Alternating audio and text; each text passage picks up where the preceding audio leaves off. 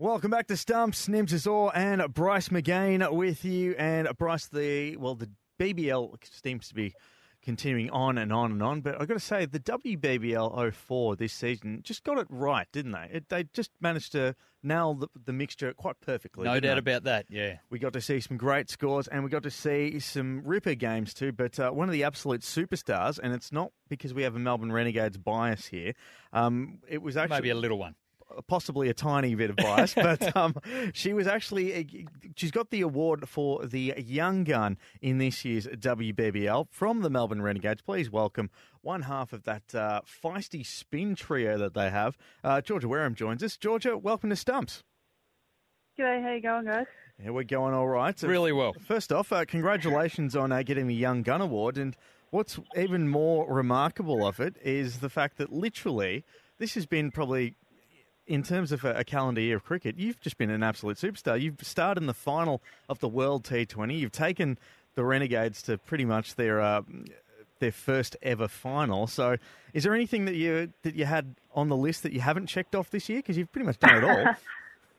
No, I think when you get to play for Australia, it's pretty special, and I don't think anything can really top that. But yeah, obviously we had a really successful year with the Renegades as well, so that was really awesome, getting to the finals, even though I guess we didn't quite go on with it. But yeah, I think overall, I think it's been a pretty big calendar year for me in terms of cricket. But yeah, look, it was pretty special being able to play for Australia. The thing is, the stat that really shocked me was the fact that you were playing in the under-19s in April last year. Then in September, you get the call up to play in the T20s against New Zealand. Now you're pretty much a fixture in the side. And you've literally probably only had your licence for about a year. So you've just gone absolutely gangbusters. Yeah, I mean, it was pretty special. I think I learnt a lot when I played in the under-19s under Leah Poulton. I think that kind of set me up, especially after that being involved in the national performance squad over the winter. I think that really helped me, and I got exposed to all the other Aussie squad players at the time then. Which I think helped me, I guess, mesh into the squad a bit easier when it came to the New Zealand series. So I think that under-19s and NPS really helped me out. Well, it's great to have a grounding like that, and particularly the time that you spend up in Brisbane. The very good program run there with the spinners coming through. Now, just for the listeners, I know you're a leg spinner, but for the listeners, how do you go about it, particularly in T20 cricket? Are you just trying to bowl into the wicket, or do you quite like enticing the batsman coming down and with a bit of flight? I think you got to find, I guess, that balance in between both. I think over in the West Indies, I think what worked for me was, I guess, bowling that into the wicket, and still getting a bit of purchase off the wicket as well, which helped, and I didn't have to, I guess, toss it up as I normally would, But yeah, I think it's just probably more about finding that balance in between. I think once you keep on the same thing, I guess the batters get on top of you pretty easily. So that's the thing you've been working on, is just mixing them up a bit, but still being able to control and bowl obviously to where your tactics are and where your field placings are.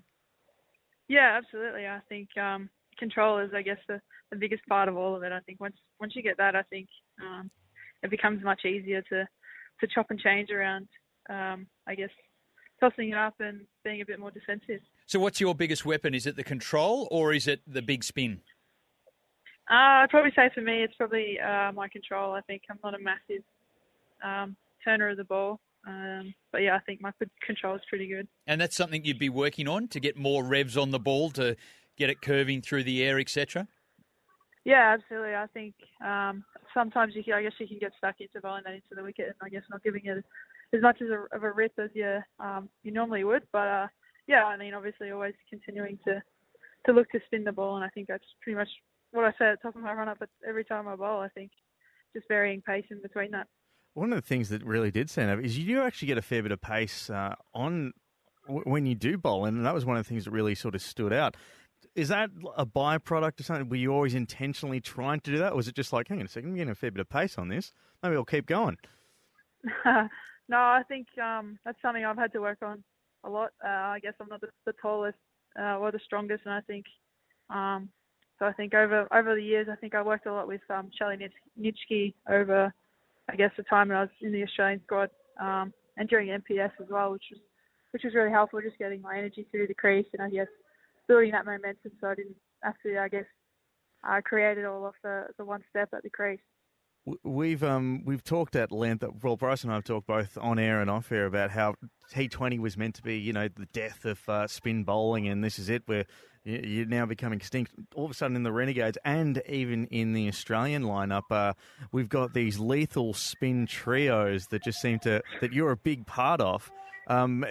Did you ever think that? Because you would have seen sort of growing up, it's always sort of been you pick your one spinner and that's it. Whereas now, it's we're spoilt for choice a bit. Is that a good thing in your eyes? Yeah, I think absolutely. I think I guess in the women's game, I think spin has always been quite heavy, and I think as it's always been strong, I think it's also great that we're getting a lot of young quicks coming through as well, which I guess is changing it up. But I think the spin has always kind of been there for the women's game, especially. I think it's always kind of dominated, but I mean, it's pretty handy, I guess, for the Renegades to have myself, Molly, and Soph in the team, and I guess just to plugs up a few overs here and there. And but yeah, no, I definitely don't think the T20 would be the death of the spinners when I first started playing. No, the formula's working particularly well. The last Victorian game, did you play five spinners? Yeah, I think we played 5 spinners. So I think there was 3 leggies and a couple of offies. So now that's my kind of team, Georgia. That is my kind of team. 3 leggies. Forget about right arm medium pace. Like, come on, they're everywhere. 3 leggies in the team. And how does that work with the state squad? Because you're all so incredibly talented. Is it a case? Well, clearly you're working together.